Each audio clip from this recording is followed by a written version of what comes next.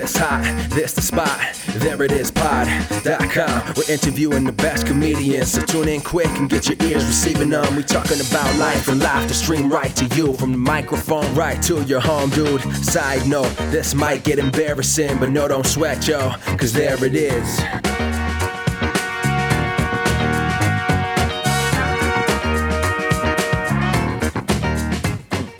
Welcome to the There It Is podcast. A jingly good time. Thanks to that intro. I'm your host, Jason Farr. Let's do this. Thanks so much for being here. If this is your first time listening to the podcast, I very much appreciate it. Please subscribe. If you have listened to the podcast before, thank you for being back. Please leave a review. All of you can follow us on Twitter and Facebook at There It Is Pod. And you did hear that correctly. There was some bells jingling at the beginning of this episode. Thank you to Neil Brooks for putting this theme song together. This is a special holiday one that he did. Happy holidays. If you celebrate Christmas, Merry Christmas. If you celebrate Hanukkah, Happy Hanukkah. If you celebrate anything else, happy that. I want to be all inclusive, even if I don't know what it is that you celebrate.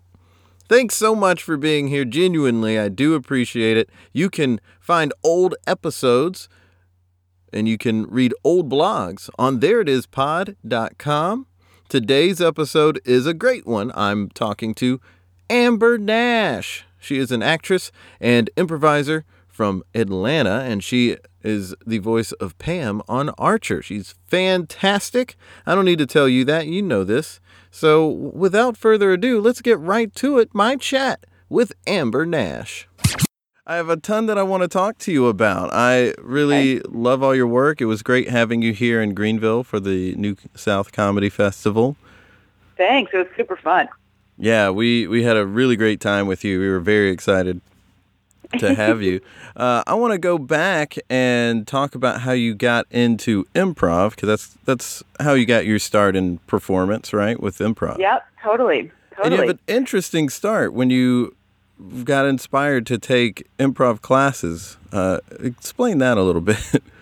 Sure. Yeah, so I was in college, and I was taking classes for a biology major. That didn't last because I realized that I wasn't smart enough to get a degree in biology. And I was also I never really had a creative outlet when I was a kid, but I was always kind of a class clown, and but I never experienced theater in any real way, or I don't even think I went and saw a live show. That just wasn't something that my family did. I don't think that's something that was very popular in the South when I was growing up anyway, you know. And so I was just kind of looking for something because I wasn't getting what I wanted out of school at the time. And I was hanging out with a friend, and he was like, "Hey, have you heard about this improv thing?" And I was like, "What are you talking about? I've never heard of this." And he took me to see a show at this theater in town called Whole World. And I was like, "Oh, my God, this is so cool. This is what I've been looking for. They get to do whatever they want. It's funny. It's fresh. It's crazy." And I signed up for classes that night and took classes at Whole World for a few years, and then met some people I met Tommy Futch, who is the head of a group called Laughing Matters, because I was working as a cocktail waitress at Dave & Buster's, which is do you guys have Dave & Buster's in South Carolina? We just got one within the last couple of years, and I'd seen commercials for it for years, and then it finally came here, and I was happy about it. It's a crazy place. It's a terrible place to work. I'll tell you that much. Oh, I totally get that, because just when I'm in there, even if no one else is there, it's loud. And I walked around there saying, I'm having fun, but I bet the people who work here are just tired of all the noise. Yeah, it was terrible. So it's like being a cocktail waitress at an arcade for drunk adults is what my job was. Right. And, from the adult perspective, from the customer perspective is, hey, it's an arcade for drunk adults. This is great. I just get to act really bad, like I'm a child, and be drunk and an adult. It's crazy. Well, yeah, let's just be better at how we treat others. Right. So it's just easier in general. I agree in with general, please, yeah. And they did at this Dave and Buster's at the time. There was a theater there, called Starlight Theater or whatever, and they did murder mystery shows. Wow. And Tommy Futch, who was the head of this improv troupe, did murder mysteries there. But he also loved flirting with younger women. I was 19 at the time, and Tommy was probably in his late 40s. And so he was flirting with me backstage because that's where their green room was in the kitchen of this Dave and Buster's. Mm-hmm. And so I was on break or something, and he was back there, getting ready to go on stage. And he was like, "Oh yeah, I run an improv troupe. You should audition." And I did, and I got into that troupe, and I had taken 2 classes. I didn't really have any idea what I was doing. And then I met some people that were doing a sketch show at Dad's Garage, and that's how I ended up at Dad's. So yeah, it was lots of steps to get to Dad's Garage. So what was the name of the theater that you first took your classes with? Whole World. Whole World. And how many classes did you take there? I think I took, it was over a year. I feel like it was a few levels of classes there, I think. Very nice. Or maybe only 2. I don't really remember. It was such a long time ago. So a couple of questions. One, how did you break it to your parents that you weren't going to be going down the direction that you had previously been going down? I'm not assuming that you dropped out of school or said, forget this major, Dad and Mom, but right. How did they take that? How did you handle that? It's funny because it didn't happen right away, but it did eventually happen. And so I with the biology thing, I was like, hey guys, I'm not good at this. I'm not going to do this anymore because I couldn't pass any of my chemistry classes. Right. And so I decided on a softer science, and I got a degree in psychology, which I was actually really, really great at. I really excelled at it. And I was like, okay, this is great. I'm on the right path. And then I graduated from college, and I was going into the field. I got a job as a social worker, and I was a counselor for teenagers with emotional and behavioral challenges. Mm-hmm. And I did that for 3 years, all the while. And it was a wilderness camp for troubled teens. And so I would live outside with these kids. Wow. Half the week, and then go back to Atlanta half the week. And when I was at home, I would go do stuff at the theater and, wait tables and clean toilets and try to get on stage. And then about 3 years into that job, I decided that I was going to quit and become an actor. And that's when I had to tell my parents that I was going to quit my good job for the state and become an actor. And they, like most parents, I think they were just concerned that I'd be able to make a living, and rightly so. But luckily for me, I quickly, right after that, got a job at Dad's Garage, as an administrator, and I became the education director there. So I had a gig that paid a regular paycheck. So that really helped me in the transition. Right. Yeah. So you had enough there for them to say, okay, we still have something you could fall back on. Yeah. And you've got a job. So that's good. You don't have to move back in with us. Right. So that's how you do it, kids. You get a job. That's right. Another thing I wanted to ask about, someone said, hey, you should check out this improv thing. So I'm assuming people knew you had a good sense of humor. Yeah, I guess so. I think I was pretty much a clown always growing up. I was also pretty chubby as a kid, and so I definitely used that as a means to gain friends because I was never the popular girl. And so I think that kind of bled over into my adult life also. So I was always hamming it up. Right. Yeah. So fast forward back to where you were at Dad's Garage, and you are administrating there. So you have a solid job there.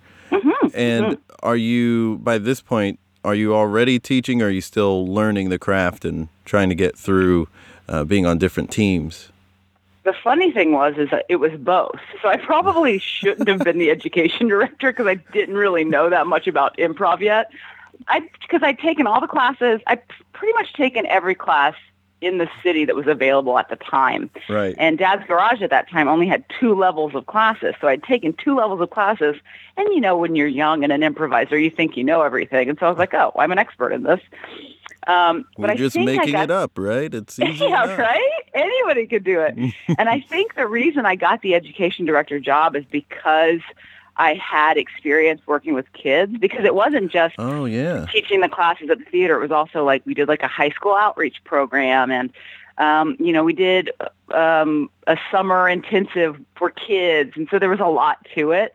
So I actually really kind of learned on the fly. Like I learned to teach as I was teaching. But and that major was helping you out too. Totally. And I think because I was kind of raw when I first began teaching, I think I might have been in some ways a better teacher then, because I was just like, we're learning this together. It's like young people that have kids and they're like, I grew up with my kid. Right. That's how it felt, Oh yeah. And that's something as a coach, I feel like I'm still learning so much about improv. Yeah. But, I assume though that if I were to ask Jimmy Carrane or Sharna Halpern or someone who I've had on previous episodes, they would say, well, you're always learning. Yeah. So, and if you're not, then you're in big trouble. Right. Yeah, exactly. It's going to be hard to... I think Jimmy Carrane said on the episode that he was on that he learns from them, his students, just as much as they're learning from him. So that's a good thing. It's just not knowing that early on when you are teaching or coaching. It can get really, I guess, nerve-wracking. It was like, am I doing this right? Am I sending them down the wrong path? Am I totally screwing this up? And then there's a whole generation of improvisers that you're responsible for. Right. Like, oh, they're not as good as they could be, and it's my fault. Yeah. Well, I mean, that's obviously something we don't need to really worry about because people are learning from multiple places. Right. So we can't really throw things off too much, thankfully. So you were teaching then. What were some things, because that is a unique position that you're in. I think a lot of people are in that position that you were in at that moment in time. What were some things that you picked up on that really helped you and you continued to do until today? As a performer? Well, I would say first as a teacher or coach. Right. I think the biggest thing, and when I discovered this, I thought that it was like, I thought I was the first person that ever discovered this and that I was a genius. Mm-hmm. And I was in a situation where I think I was introducing a game, like a workshop kind of game, not a stage game, to the group that I was not fully familiar enough with to actually be teaching it. Like I'd learned it from somebody else. Mm-hmm. And I didn't really know what it was teaching. I knew it was teaching something, but I didn't know what it was teaching. And so it was a great exercise. Everybody did a great job. And then at the end of it, when I started to talk to the students about what we'd just done, I realized that I was kind of in over my head. And I said, what did you guys get out of that? And I was like, man, this is the most brilliant move ever, because now they're just going to tell me what it means. I don't even have to know what it means. Right. And then I used that. I still use it today, because it really does, whether or not you know what something is teaching people are getting something different out of it anyway. Right. I mean, I did the same thing last night. Yeah. It's so much better to ask that question as opposed to just telling people. And sometimes they'll give you the same answer that you were going to say anyway, but sometimes you get something totally different. Then you're like, oh, now this game also teaches this thing. So later when I'm looking for something to teach this thing, I'll use this game too.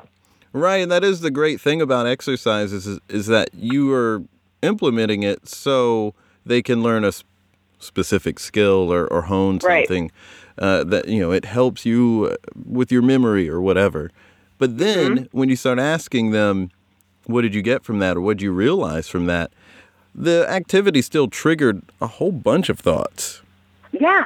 That don't relate to what you did, what you were intending it to do. So it's really, it is a great thing because then you're just talking about things. And that's also, I guess, a teacher trick of getting people to talk about it from that perspective helps it be more ingrained. Absolutely. Absolutely. Yeah, it is a really great trick. I wish I had thought of it independently, but I had to be told. So you're smarter than I am at this stuff. So when did it transfer over to you really starting to get a lot of acting work and things? It's still, I think that transfer is still happening. It's such a, careers are so difficult and weird. And I started to kind of gain a name for myself as an improviser in town, like as a comedy person, pretty quickly after I was able to quit my other job and just work at Dad's. And Dad's Garage luckily has like a good reputation for being like one of the big theaters now in the city, as far as comedy goes. And so I was starting to get to be known around town in certain circles. And then I think that the first thing that happened for me that was big was I got a role on Frisky Dingo, which was the show that the guys that make Archer were making before Archer that was on Cartoon Network. And the reason I got that job was because one of their animators was an improviser at Dad's, and they were just a tiny company back then. There was only like 6 guys that made these cartoons. And one of them's Christian Danley, and he was an improviser. So those guys would get off work, and they'd want to come see a comedy show. So they knew us, and we knew of them. So they would use improvisers for different shows, and they'd have us come in and audition for stuff. And so they knew me from the theater, and they had me audition for them. And I didn't get my first role that I auditioned for, and which is normal. Like that's Very the other normal. thing you have to learn is that you have to audition for the rest of your life and get 3 roles out of it. Right. Yeah. It's like maybe Julia Roberts doesn't have to audition. Right. But yeah. And so, that's kind of where it all started. But still today, I mean, people ask me, like, when Archer kind of became a successful show, I was like, oh, okay, now I just got to sit back and leave my phone on, and stuff's just going to roll in. I mean, I got nothing to worry about. And that's the absolute opposite of what's happened. Like, you still have to work really hard. I still audition as much, if not more, as I did before.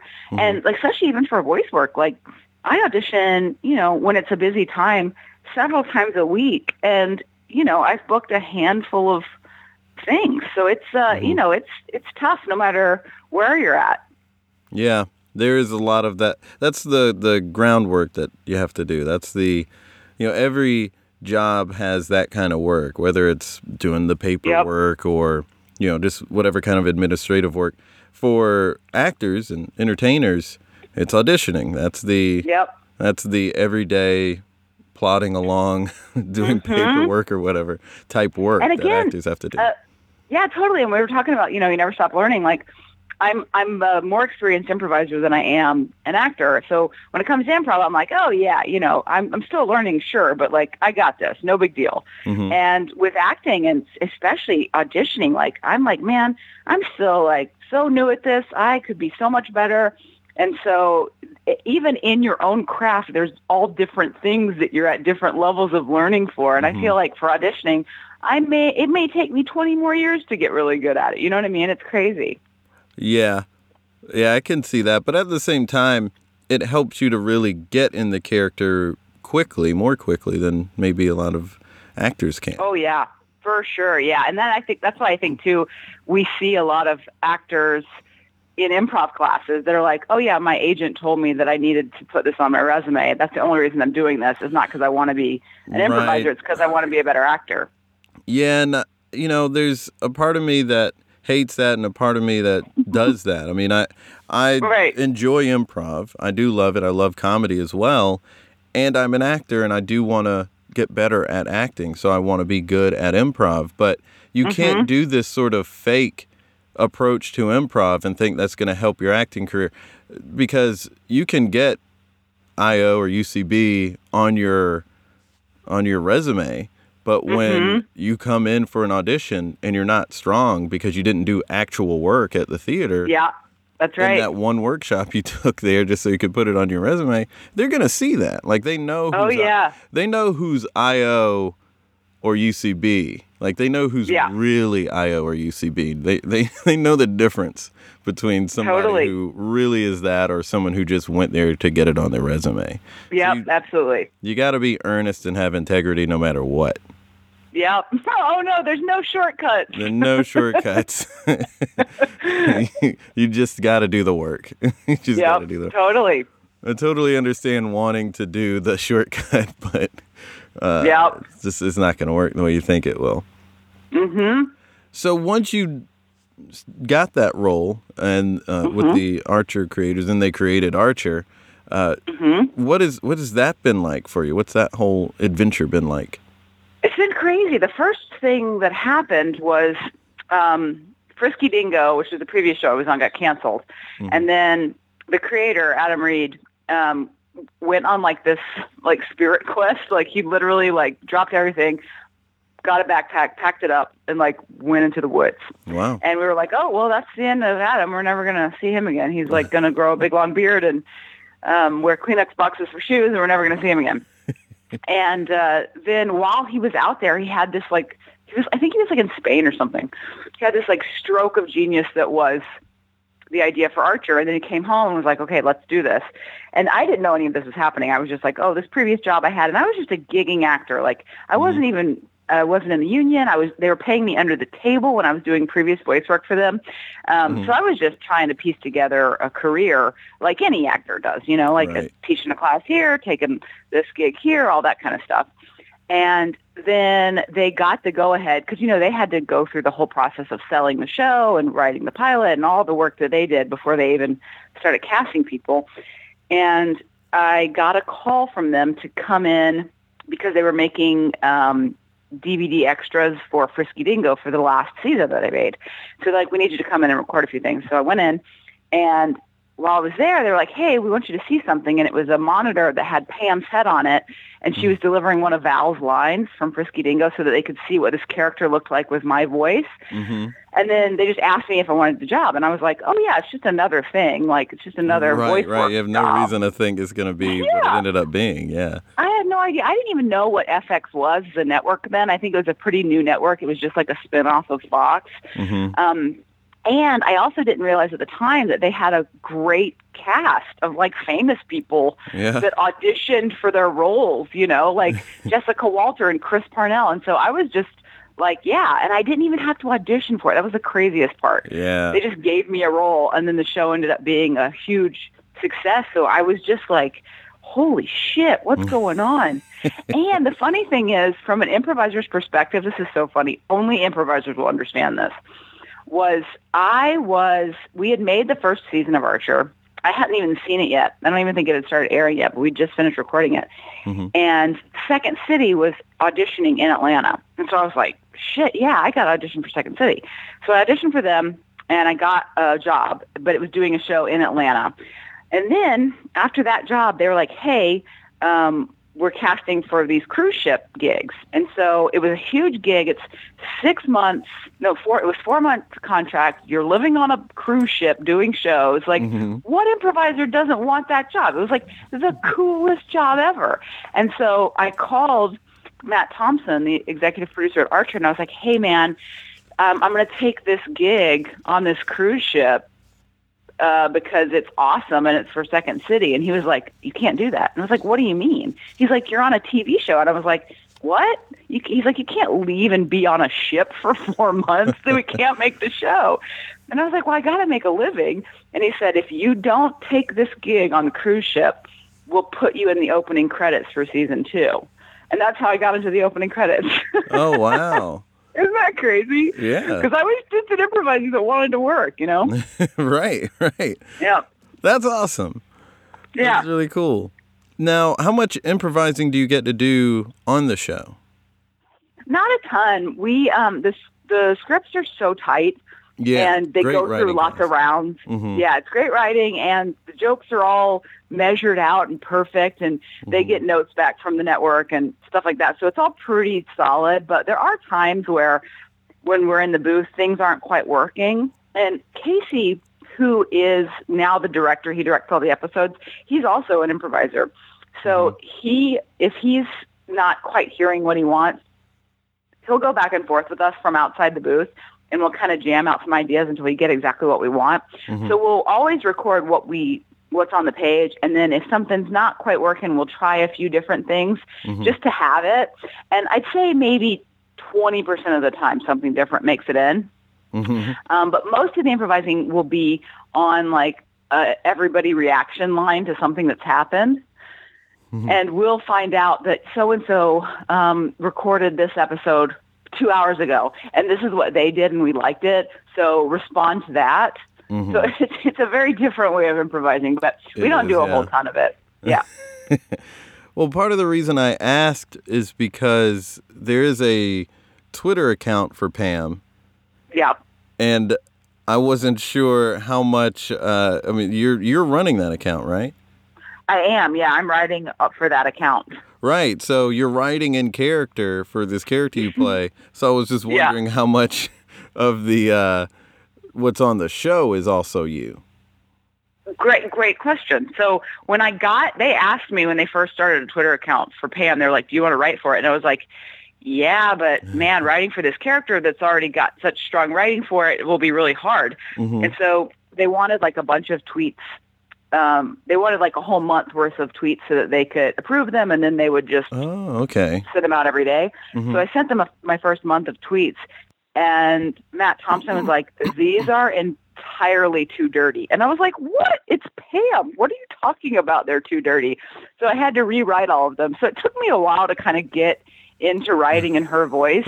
And so the fun part is I've been able to create a whole side of her life that is not part of the show at all. Like she's got some, secondary jobs. Like she works at a strip club as a bouncer and like just things she does in her daily life that I wish were on the show but aren't. So it's been really fun to kind of like fill in the gaps of what you don't see on the show. Yeah, that's really fun and interesting. That's exciting. Because you get to have this extra spark of fun with the role that you're doing. Totally. Because of the improv side of it. The getting to write. Where to from here? What is your dream job or dream situation? I think what I've really been wanting to do, like my dream is to have my own show one day. And I think that's a lot of people's dream. Right. Like I'd love to have my own live action show. That's the other thing. The big step that I've been trying to make in a lot of ways is because I was started out as a theater actor. I'm still a theater actor. And then I started doing voice work, but that's how people know me is as a voice actor. And it's like, but wait, I do all this other stuff too. And so trying to kind of break into doing more live action work and to have my own show would just be absolutely amazing. And so last year or 2 years ago, no, it was last year. It was 2015. We made a web series called Heart of America, HART, and it's basically like a 10-episode web series that stars me playing 4 different characters. And so that was kind of like my first step into like, hey guys, look, check it out. This is some of the stuff I can do. And we actually had a really, really fun time doing it. So we've been shopping that to networks and other ideas for shows and just trying to, find interest and figure out what the next thing's going to be. Very nice. Yeah. How do you, and this is just for other actor comedians like myself, how do you work day to day and keep the hope alive and just keep trucking? That can be the tough part. I mean, I'm lucky because I have a job that pays the bills. Right. That doesn't take up any time. Like it takes no time to do Archer. I go in like every couple of weeks for like 30 minutes. And when people hear that, they're like, oh my God, are you serious? Like it's the easiest job ever. So that affords me time to like work on other things. And honestly, I think keeping the dream alive is just doing stuff that you're not always the best at. That's the hardest thing for me because especially as an improviser, when you get to a certain level and you're like, I got this. I can do all this stuff. I know what I'm doing. And so you can go out on stage and you can have a solid show and you can, but you're not like pushing yourself or trying anything new, or you're not having an incredible show because you're not taking any risks. And so the older I've gotten and the longer I've been improvising, I've had to really push myself to put myself in danger like it used to be when we were younger improvisers, and it was dangerous just because we didn't know what the hell we were doing. Right. Yeah, to keep pushing myself and finding new characters. And so, I mean, and we're lucky too at Dad's Garage that we have a lot of space to try new things. And so we'll do, we'll do stuff on our small stage on Wednesday nights that hopefully gets a bigger audience, and then we'll move it to our big space, and then maybe something from that will end up being a video project. And so I think if you're a creator, you just got to create always. Like if you're a writer, you just got to write every day. If you're an improviser, you got to improvise in every way that you can and keep creating. And so that's what I try to do as much as I possibly can. That's really great. I was just thinking about something along those lines yesterday, but it was in terms of musicians. And it's true that any artist, if they aren't taking risks, if they aren't challenging themselves to do something that they're not so good at, then you can lose that fire. And because totally. What is it about artists who, like you can think of musicians who have been around for decades and their recent things are not as great. And granted, someone who has been in the music industry for 40 years is not going to write the hot new single that the kids are going to listen to just because they're too removed from that generation. However, they can still write really great stuff. Absolutely. And so when you don't see that, I was just thinking, why aren't they? Why aren't they still writing something that is listenable or something that people want to listen to? And I think that's it, is that they are not challenging themselves to try to do something that they still have to figure out how to make work. They're doing something that they've been good at for 20 years. And so it gets a little stale, a little stagnant. And failure, I think, too, when you get to a certain point, you're like, oh, well, people expect so much of me because I'm established or I've been around for a long time. And so people don't think failure is acceptable anymore. And when you fail, it hurts really bad. It's like the older you get, the less physically, you do less physically demanding things, because when you hurt yourself as an older person, it hurts more and it takes longer to heal. But when you're a kid, you're like made out of rubber and you're indestructible. And so you get right hurt back yourself up all on the that time. scooter. Yeah. Right.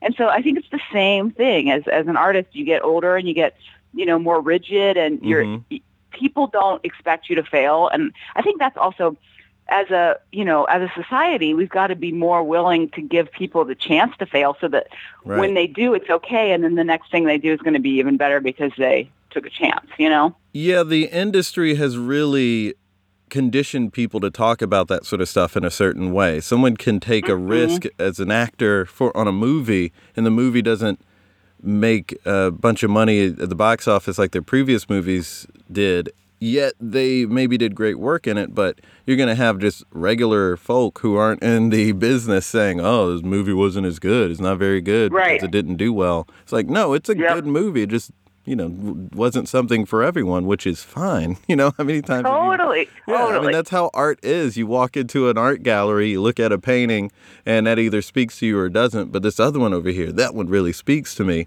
But then the one that you walk past, someone else is saying, oh gosh, this is really speaking to me. So we do need to get better at, I think, just so we can all survive this world a little better, we do need to get better at allowing people to take risks, because that's essentially what we like as consumers. We like it. That's the fun stuff, is when someone is just flying by the seat of their pants. That's when things are fresh. That's when they are just still trying to figure out what they're doing and how they're doing it. And exactly. That's why people go to improv shows, Right. And I mean, I don't believe in this sort of like weird, you hear people say this, they have this weird saying of, audiences just want to see people fail. Everybody who goes to a NASCAR race just wants to see a wreck. That's not really true. Right? Like, it's because there's the risk of it that makes people excited by it. Because when someone does something that is death-defying and does not die, that's exciting. They're all going to be mortified if the person dies, so they don't want to see the person die. They want to see the person cheat death. Exactly. Absolutely. And when an artist stops trying to cheat death, so to speak, then it's less exciting. Yep. That's absolutely true. Like, I think I did a solo show a couple years ago, and the only reason I did it was because I was absolutely terrified of the idea. Like, because, a lot of people that do improv will oftentimes do stand-up too. And people are always like, why didn't you do stand-up? And I was like, because it's terrifying. I'm an improviser. Like, I'm an improviser because I like to have a team with me doing stuff. Like, I don't like doing stuff by myself. And so I challenged myself to do a solo show. And it was absolutely terrifying. And every night that I stepped on stage, I was like, I'm going to have a heart attack and die. But what I told myself that really helped is that everybody out there wants me to do a good job. They don't want to come see somebody like having a shitty show and being like really scared. Mm-hmm. They want to see me have a good show. And so that's what was able, that's how I was able to get through doing it. Right. Yeah. How do we, maybe this is how we can end the interview, figuring out how someone can continue to push themselves as you have done and continue to grow. Because I've seen people who've been in improv barely any time, a handful of years or 2 years or something like that, hit a plateau and then stop trying. Like, I figured this thing out. It's like, you can't figure it out in 2 years. It takes 20 years for some people to figure out what they're doing. So how does someone, what are ways that we can try to figure out how somebody can get better and push themselves? What are they looking for? Is it, what am I not great at? Think so. But then the other side of that, I think, too, is that not everybody has to be good at everything, which I think is another like pitfall of improvisers, where it's like, I don't have to be good at doing accents because somebody else on my team is, you know what I mean? Right. It's like, maybe I want to be good at accents so that's one thing. I'm not good at accents, but I want to be good at accents. So maybe that's a good avenue for me to go down. Right. But if I'm saying I'm not good at blank, and everyone that I like is good at that, and shouldn't I be good at that because I'm doing improv? That's maybe not the right thing to go down. Absolutely. And I also think the other side of that is if, like, let's say you're really good at, like, my thing is that I really love playing old men. And I like think it's great, and I pull it out in every show. It is a lot of fun when you do that. It really is. And so if you're really good at something, and you can do it, and you can get a laugh, it's like going blue. It's like, how about for this show, you challenge yourself to not pull out your bag of tricks, to find a different trick to get you out of that situation, and not use a character that you like, or not use a voice that you're good at, or not use a storyline that's like obvious and easy. I think that's the hard part too, is keeping yourself from using the stuff works. Right. Oh yeah. That is part of coasting. Mm-hmm. Totally. It's the opposite of taking a risk. Yeah. It's just saying, I know I can just throw this out there, because after a while, if you aren't earnestly doing something, then I've had this experience with stand-up when there's an old joke. It's like, this joke always does well, so I'll put it on the set list tonight. And when I told it, it's like kind of subconsciously, I wasn't putting much into delivering it. I was just kind of like, this will do well. But I got lazy with the delivery, and so it didn't do well. So it's the same thing, I think, with techniques or little tricks that we do on stage. If you start getting too confident in its success rate, that we get lazy with even how we exhibit it, then it'll stop being that trick that we can always go to.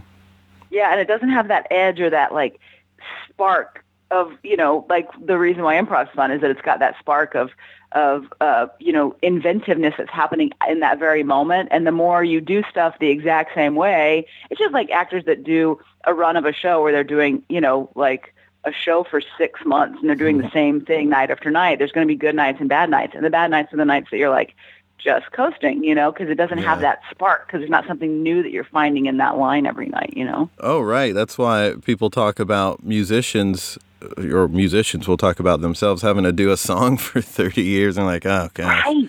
That's why you see, like, I was talking earlier today with someone about how Joe Walsh has become the elder statesman of guitarists, which is pretty cool.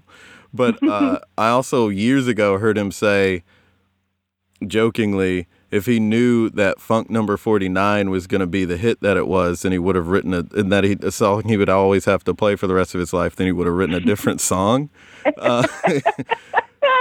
Totally. Right. And he was just at some event, and it was a jam session, so there was a ton of guitarists up there, and he's now that guy who can, like, toss it to someone else to do the guitar solo.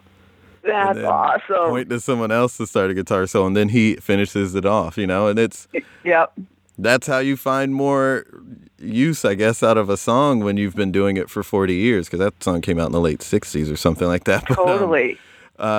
Also, on top of that, though, I've heard David Gray talk about not doing a song because it was that song for him. That was like the song he always has to do, and he could not find a way as a performer into doing it. You know what I mean? Like he couldn't get himself to perform it the way he wants to be able to perform, which is being really present. And so he took that bag of tricks. He took that trick out of his bag.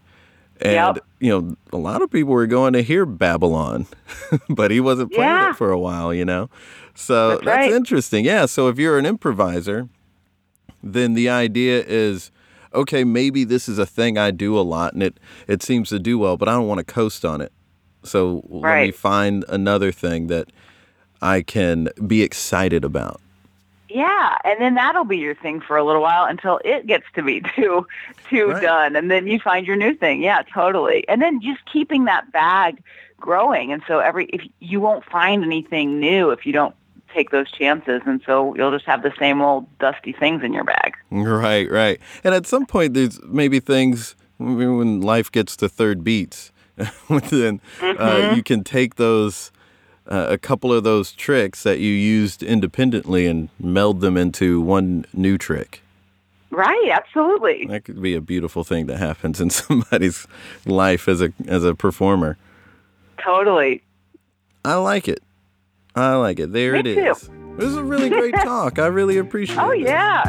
I had a great time talking to you. Yeah, thank you. I did as well. I think a lot of people are going to learn from it. She's so nice and so awesome. She's a dynamic performer, but she's also a really great person. I immediately liked her when I met her when she was here because she's just so open and kind and helpful, and I think you get that from the interview as well. I hope you learned a whole lot. I did.